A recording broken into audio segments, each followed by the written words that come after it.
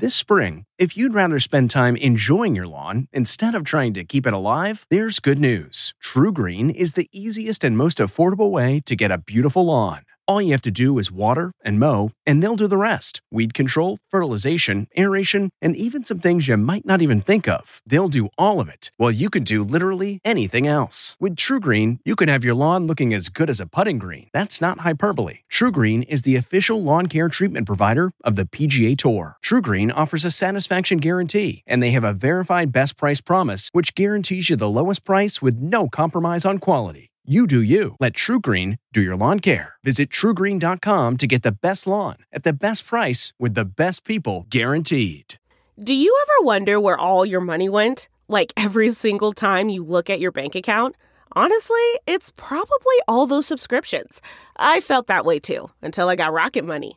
Rocket Money helped me see all the subscriptions I'm paying for, and it was eye-opening. Between streaming services, fitness apps, delivery services, it all adds up so quickly. Rocket Money is a personal finance app that finds and cancels your unwanted subscriptions, monitors your spending, and helps lower your bills. Rocket Money has over 5 million users and has helped save its members an average of $720 a year, with over 500 million in canceled subscriptions. Stop wasting money on things you don't use. Cancel your unwanted subscriptions by going to rocketmoney.com/Wondery. That's rocketmoney.com/Wondery. rocketmoney.com/Wondery. Angie's List is now Angie, and we've heard a lot of theories about why. I thought it was an eco move. Fewer words, less paper. No, it was so you could say it faster. No, it's to be more iconic. Must be a tech thing. But those aren't quite right. It's because now you can compare upfront prices, book a service instantly, and even get your project handled from start to finish. Sounds easy. It is, and it makes us so much more than just a list. Get started at Angie.com. That's ANGI, or download the app today.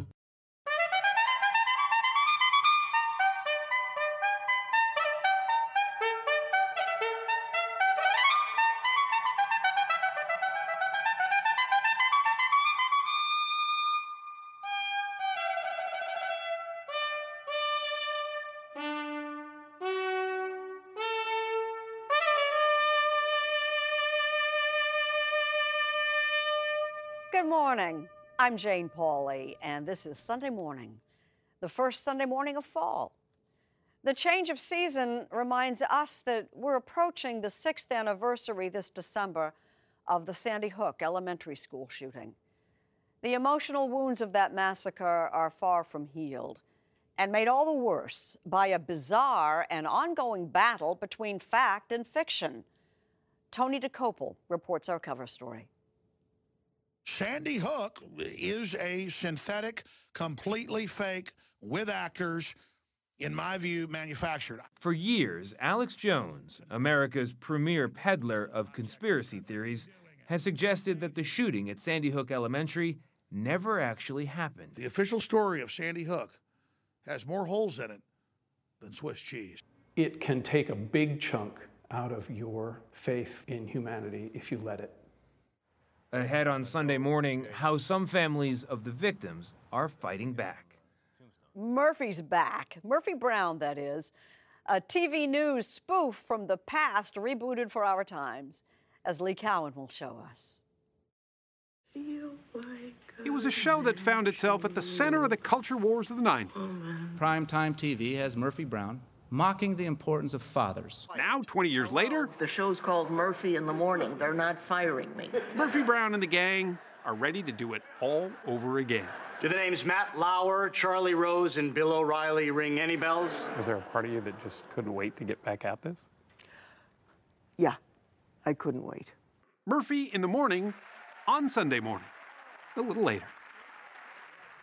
Martha Teichner looks behind the headlines in the Brett Kavanaugh Supreme Court confirmation fight. Rita Braver talks with legendary Hollywood super agent Michael Ovitz. And more, all coming up when our Sunday morning podcast continues.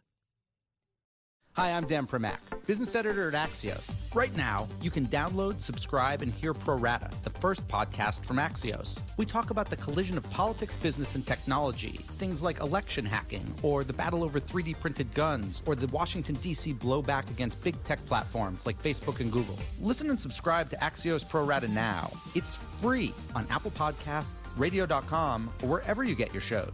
To get smarter, faster.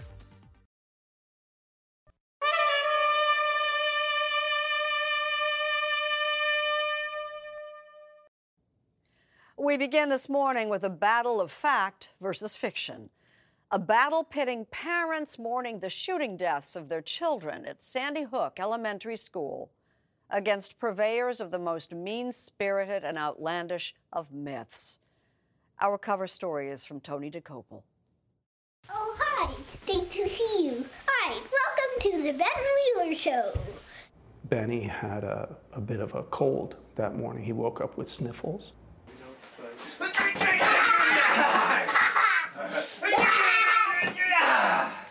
I got you. What was he looking forward to in that month? Well, Christmas, you know.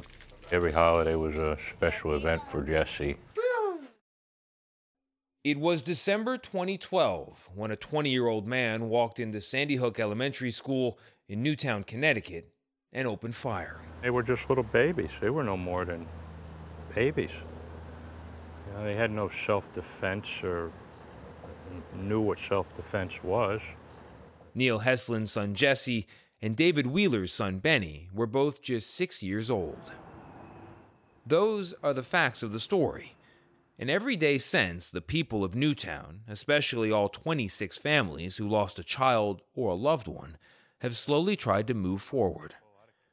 But Neil Heslin and David Wheeler are part of a small band of Sandy Hook families that feel they have no choice but to look back, to stare down an outlandish myth and the people who spread it.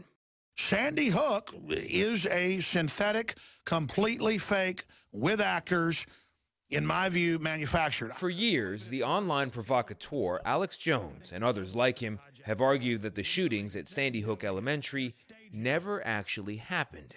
The official story of Sandy Hook has more holes in it than Swiss cheese. That they were staged with paid actors, including Neil Heslin and David Wheeler themselves, along with dozens of others, residents, law enforcement, even journalists, all actors. It took me about a year with Sandy Hook to come to grips with the fact that the whole thing was fake. And as for the children who died, well, the fiction argues they never lived in the first place.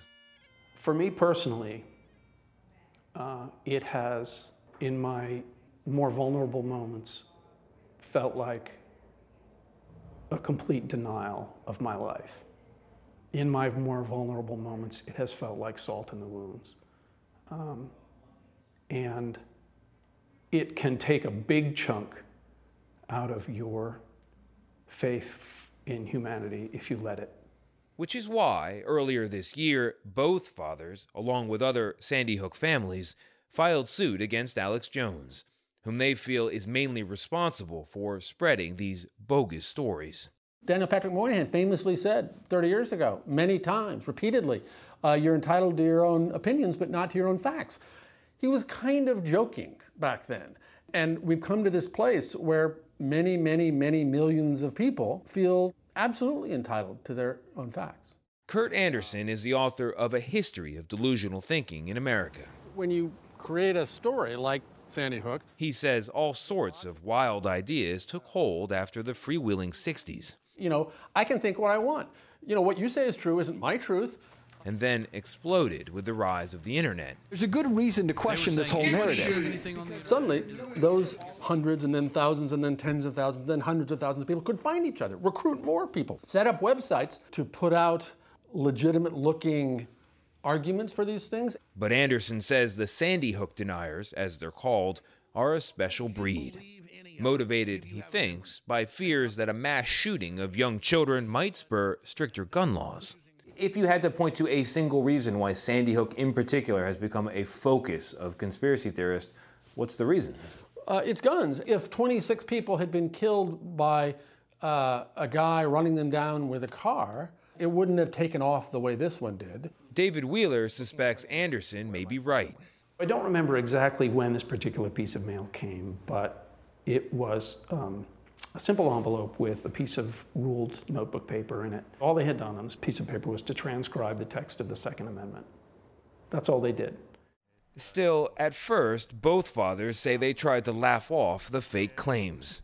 Even one suggesting Wheeler had not one, but two roles in the massacre, playing both a grieving father and an FBI agent. Have you seen the picture of you split screen with the FBI? Yes. Congratulations, you found two middle-aged, jowly white guys in Fairfield County, Connecticut. Remarkable. You dropped them off at school. Then, last year, Neil Heslin went on television to directly address the Sandy Hook deniers. I lost my son.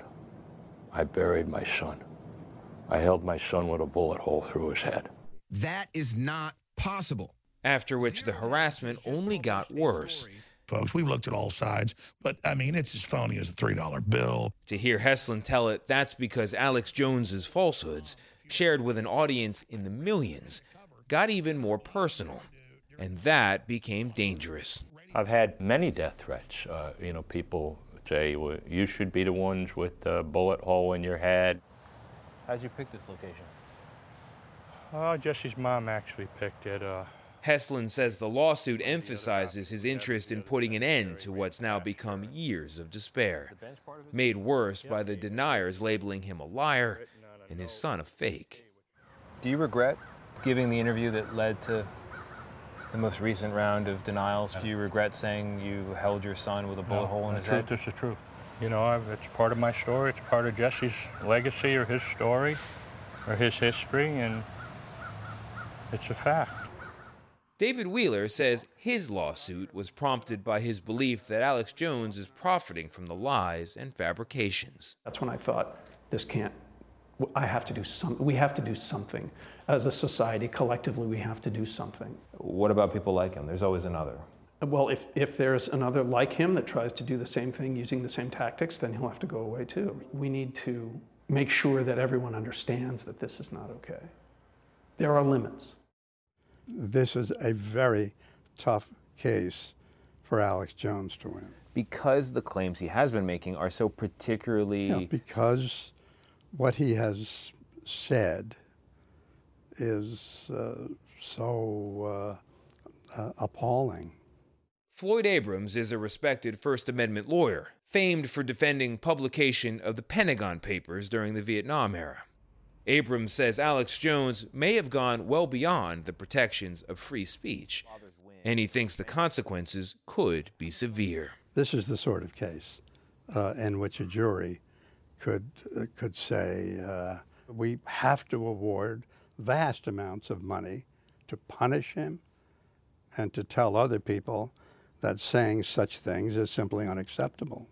Do you think the outcome of these cases could put Alex Jones and InfoWars out of business? Whatever money they have and whatever the level of insurance they have, this is a deeply threatening case to persisting in their business. We asked Alex Jones's legal team to comment on this story. We got no response. I believe your children died. But since these lawsuits were filed, Jones seems to have changed his views on Sandy Hook. Real shootings happen. I think Sandy Hook happened. Still, his rhetoric has gotten him kicked off every major social media platform. Apple has stopped offering his show, and most recently PayPal, which handles transactions for Jones's online store, has said no more. As for the Sandy Hook families, they're still trying to heal, to go forward, guided by the memory of those they lost, and something else, says David Wheeler. The lasting lesson in all of this is that we are really only here for one reason. We are here to take care of each other. And that is the legacy of this town.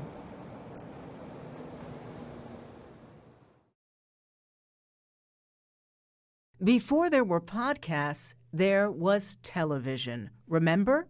See what's new under the sun every Sunday morning.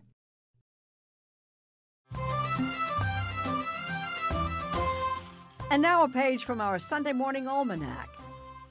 September 23rd, 1869, 149 years ago today. The day that saw the birth in rural Ireland of Mary Mallon, remembered today as Typhoid Mary. She emigrated to New York in the 1880s, where she built a career as a cook to the wealthy. In 1906, a family she cooked for on Long Island's posh Gold Coast contracted typhoid fever, a disease more commonly found in crowded slums. An investigation determined that Mallon was a healthy carrier of the disease, able to pass it on to others by handling food while exhibiting no symptoms herself. Sensationally labeled by the press as Typhoid Mary, Mallon was quarantined, released, and quarantined again, living out her days at an island hospital where she died in 1938 at the age of 69. Gone for 80 years, Typhoid Mary is hardly forgotten. Her reputation as a pariah forever invoked in our popular culture, as in this exchange on The Big Bang Theory. Come on, I don't want to sit by myself. That's what Typhoid Mary said, and clearly her friends buckled. Public health experts still debate the ethics of how their profession treated Mary Mallon, but there's no doubting the long shadow she continues to cast as Typhoid Mary.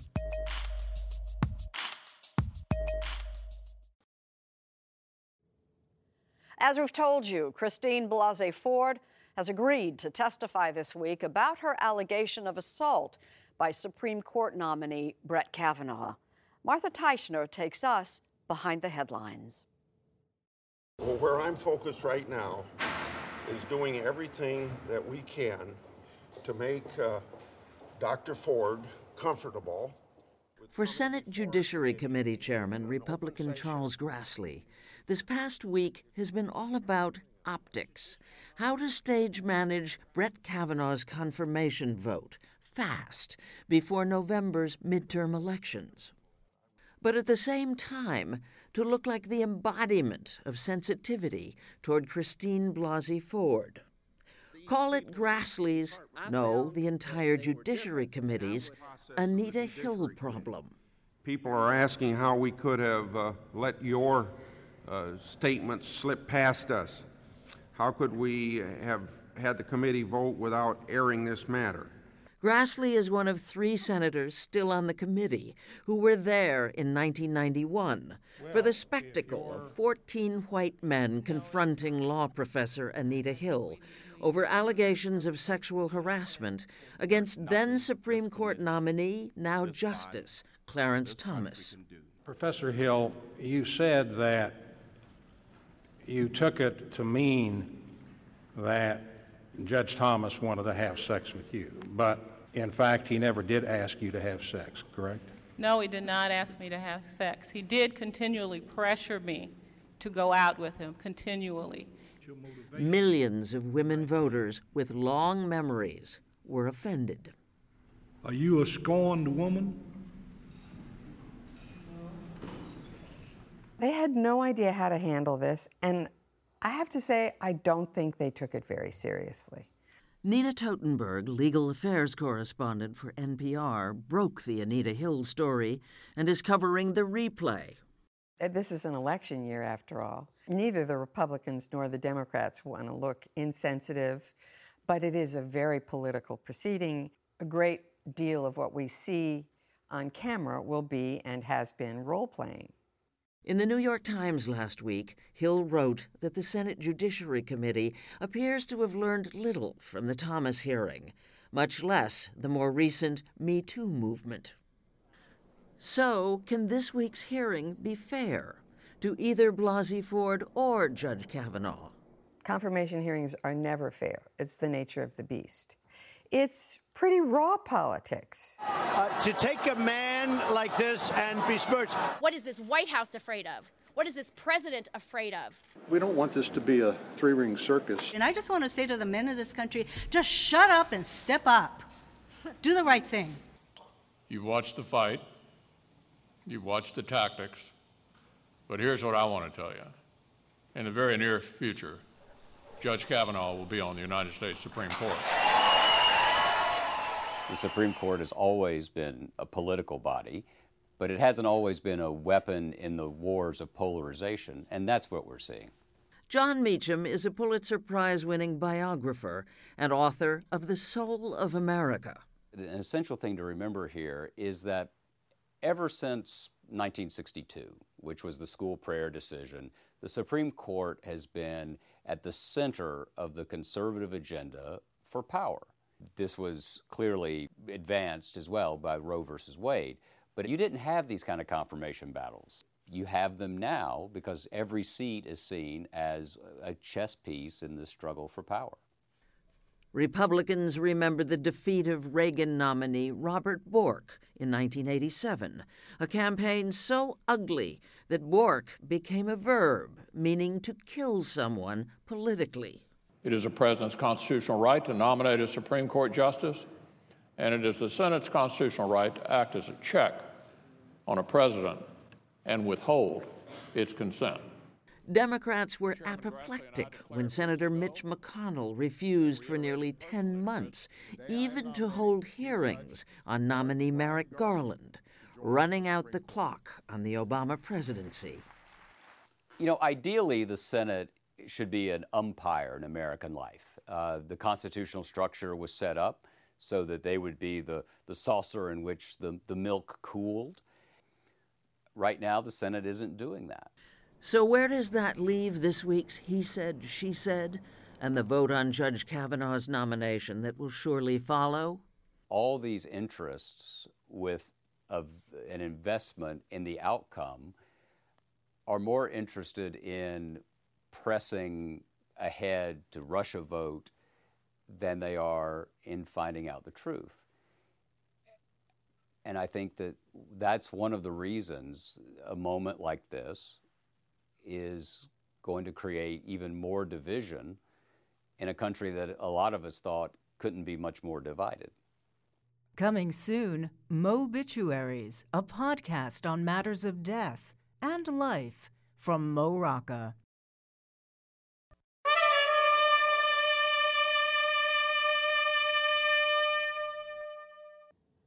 For many years, the biggest and often most feared power player in Hollywood was Michael Ovitz, who changed the way the business of show business is done. He has many a story to tell, and he's telling them to Rita Braver. I had a goal from day one, which was to win. And I wanted us to win at all costs. Meet 71-year-old Michael Ovitz. As leader of Creative Artists Agency, known as CAA, he was once the most powerful talent agent in Hollywood. Give me a sample of the roster when you were running CAA. Paul Newman, Robert Redford, Dustin Hoffman, Bob De Niro, Barbara Streisand, Meryl Streep. We handled directors like Steven Spielberg and Ron Howard, Stanley Kubrick, Marty Scorsese. When Ovitz signed Sean Connery, the actor was in a career slump and had sworn off the role of James Bond. Never say never again. But Ovitz convinced him to do the aptly named Never Say Never Again. I made you all wet. Yes, but my martini's still dry. You carry a badge? Yes. Carry a gun.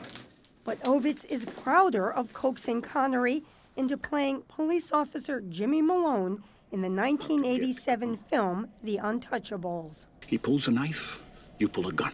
He sends one of yours to the hospital, you send one of his to the morgue. That's the Chicago way. Because he didn't want to be the old guy. He didn't want to be the old guy. He had to play it without a toupee, and he had to play it as an older, more eminence grazed type of character. And he was, needless to say, brilliant in the role.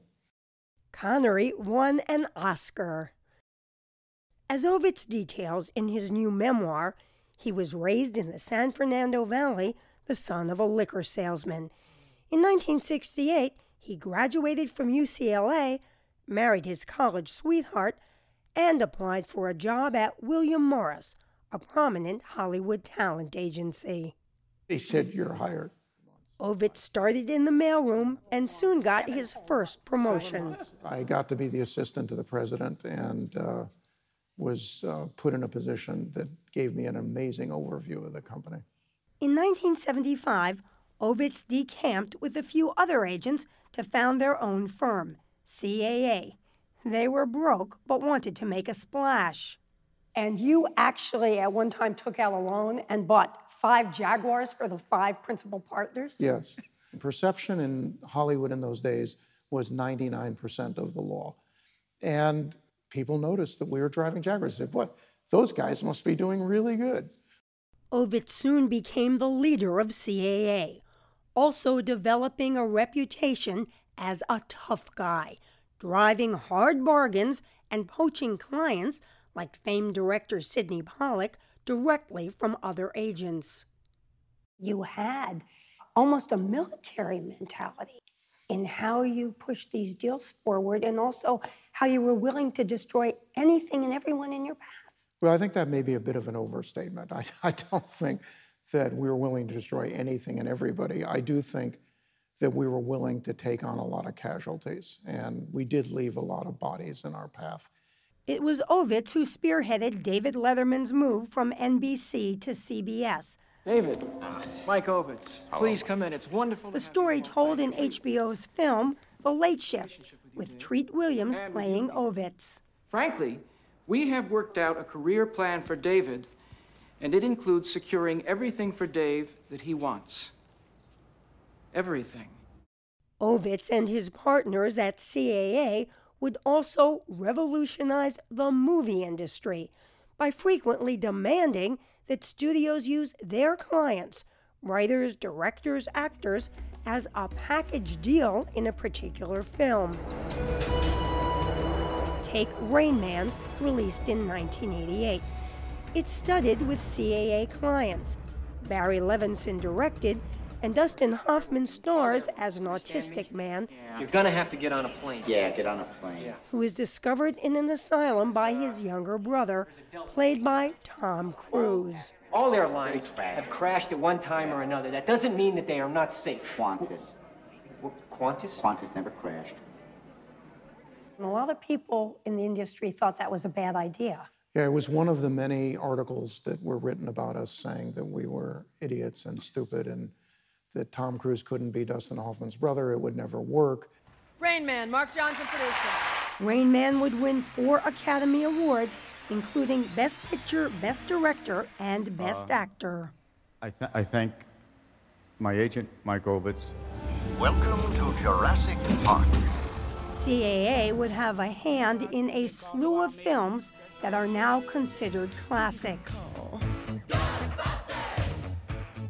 But after 20 years, Michael Ovitz's cutthroat ways, hustling clients, intimidating executives, even riding roughshod over his own partners, had taken him, as he writes, from being the most powerful man in Hollywood to the most feared to the most hated. In 1995, he decided to quit being an agent and become number 2 at Disney to Michael Eisner, a close friend who also had a ruthless reputation. It didn't work from day one. I tried, and I failed. It was one of the biggest failures of my life. Ovitz then started a new business to manage talent and develop digital content. But when that too failed... You made headlines because you told a Vanity Fair reporter that you'd been done in by Hollywood's gay mafia. Gay mafia. Yeah. Still a debate today whether I said that or not, but I'll own up to it, and I guess I said it. I think that I felt an enormous pressure coming from a lot of people in the business. It was a giant mistake and something that never should have been said. And as you get older, you live and learn. Today, Ovitz has a new gig, advising Silicon Valley companies, and a new life. With his 3 children grown, he and his wife have gone their separate ways, and he now lives with Tamara Mellon, who co-founded Jimmy Choo Shoes. Today, when Michael Ovitz looks back, it is with both pride and regret. I felt that we were very kind to the people that were on our team and on our side. I feel we weren't kind to people that were on the other side of the line that we drew. Or in your way. Or in our way, yes. We pushed them out of the way. And we did it with a lot of skill.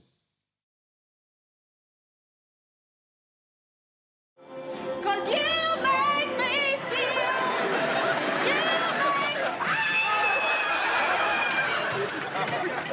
I'm Elton, the painter.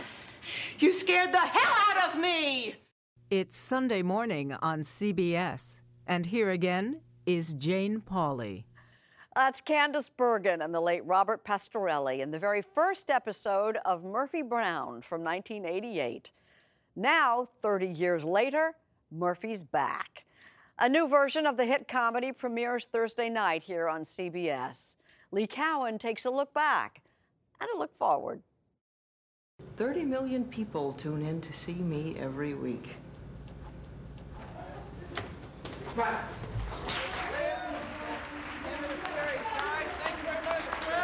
It's been 20 years since Candace Bergen took her final bow as Murphy Brown.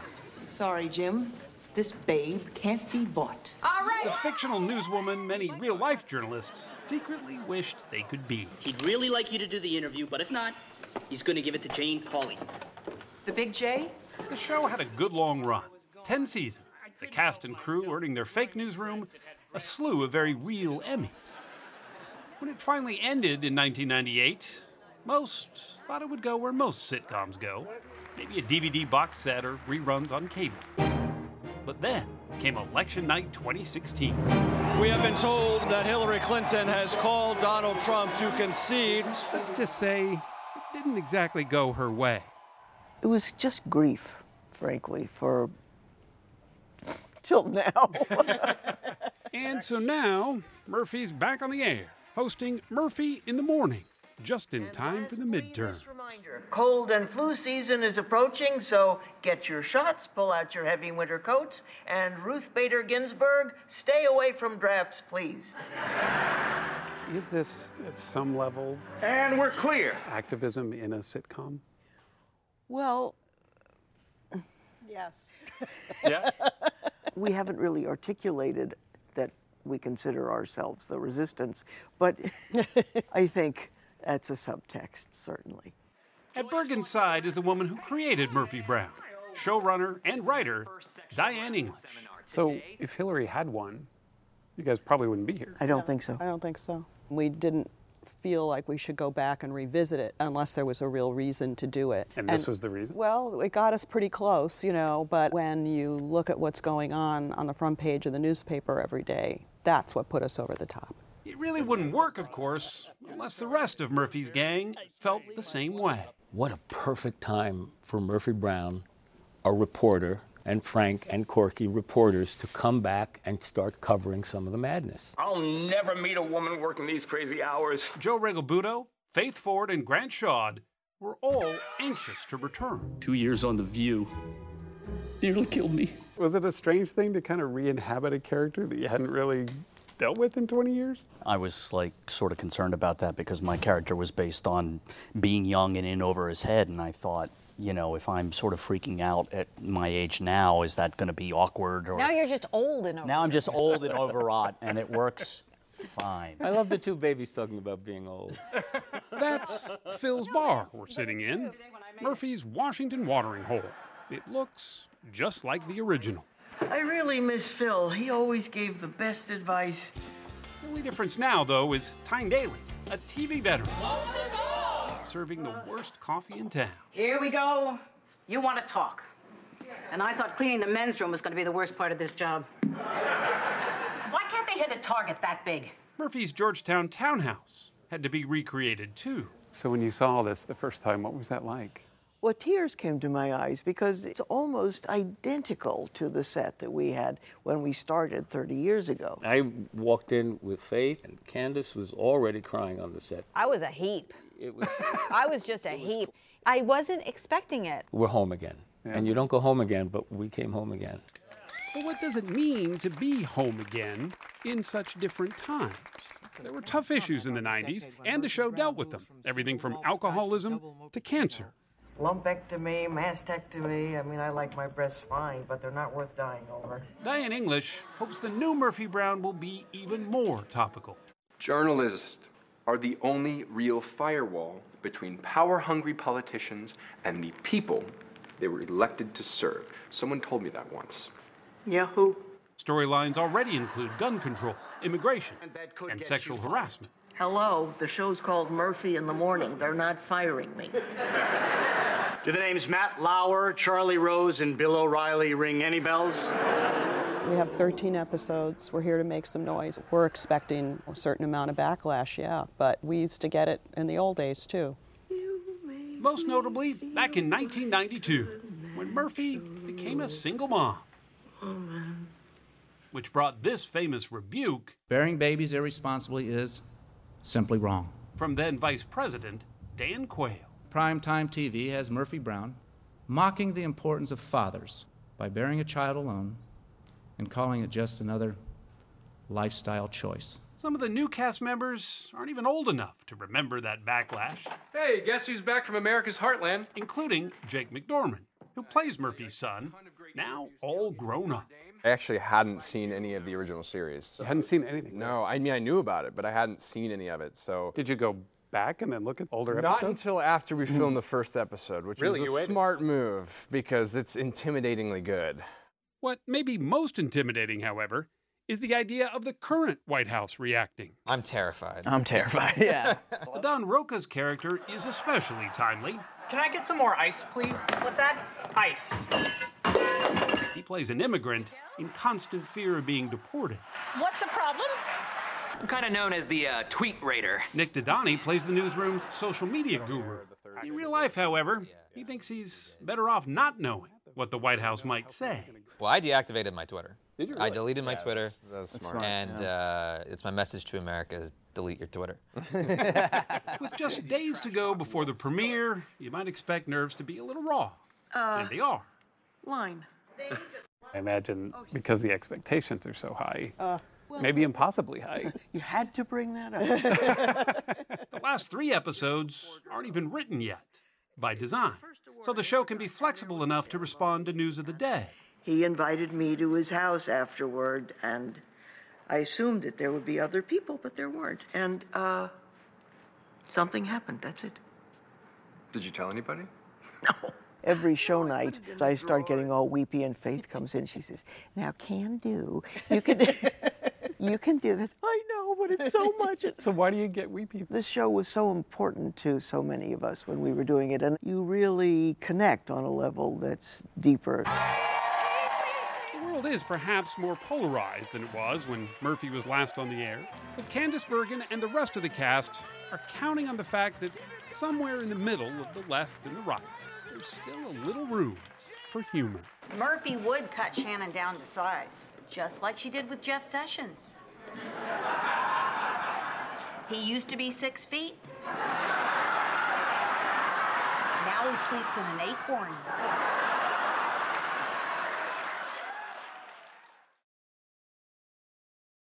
I'm Jane Pauley.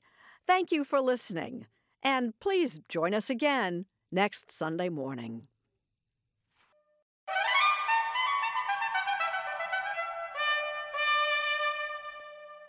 If you like CBS Sunday Morning with Jane Pauley, you can listen early and ad-free right now by joining Wondery Plus in the Wondery app or on Apple Podcasts.